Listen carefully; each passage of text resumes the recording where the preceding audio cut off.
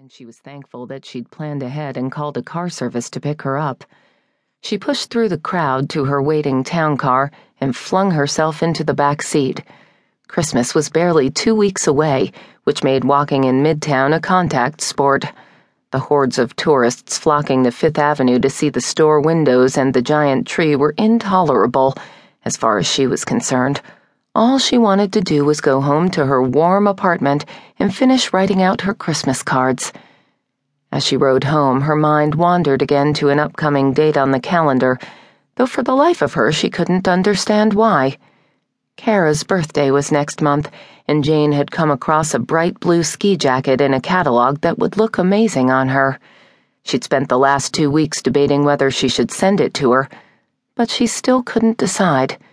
It's not like grown women need to celebrate turning 37, and Kara was never one to like attention anyway.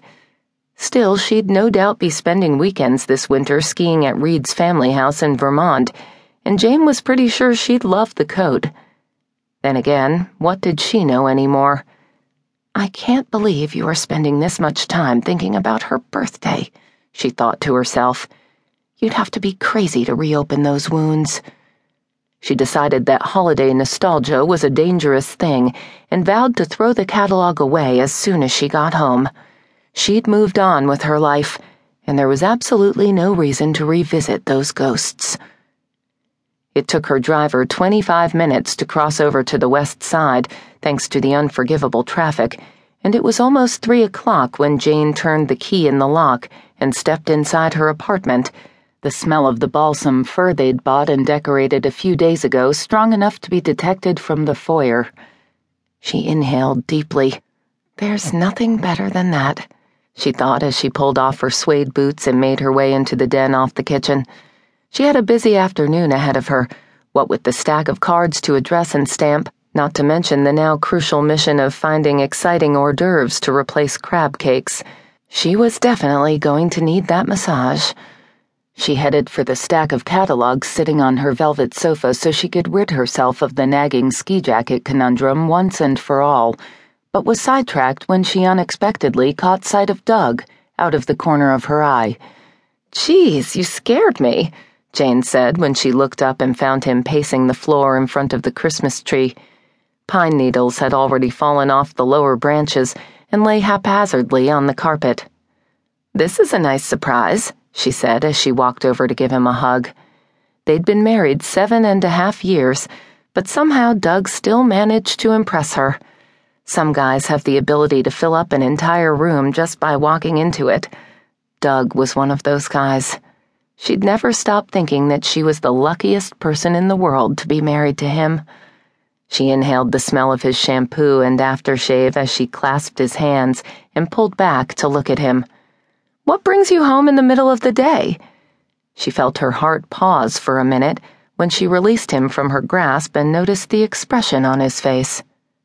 "Sit down," he said quietly. Jane finally noticed that his hands were trembling slightly, and that they weren't just cool, they were clammy.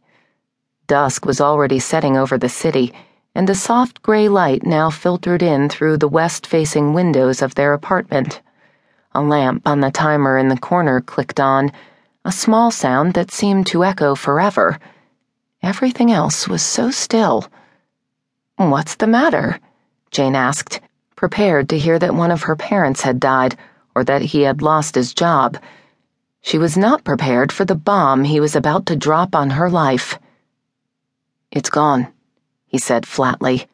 Sweat was running down the side of his face, despite the fact that it was the dead of winter and Jane had turned down the heat a bit before she left to prevent her tree from drying out too quickly. "What are you talking about? What's gone? Did you lose something?" she asked. "Our money. It's all gone."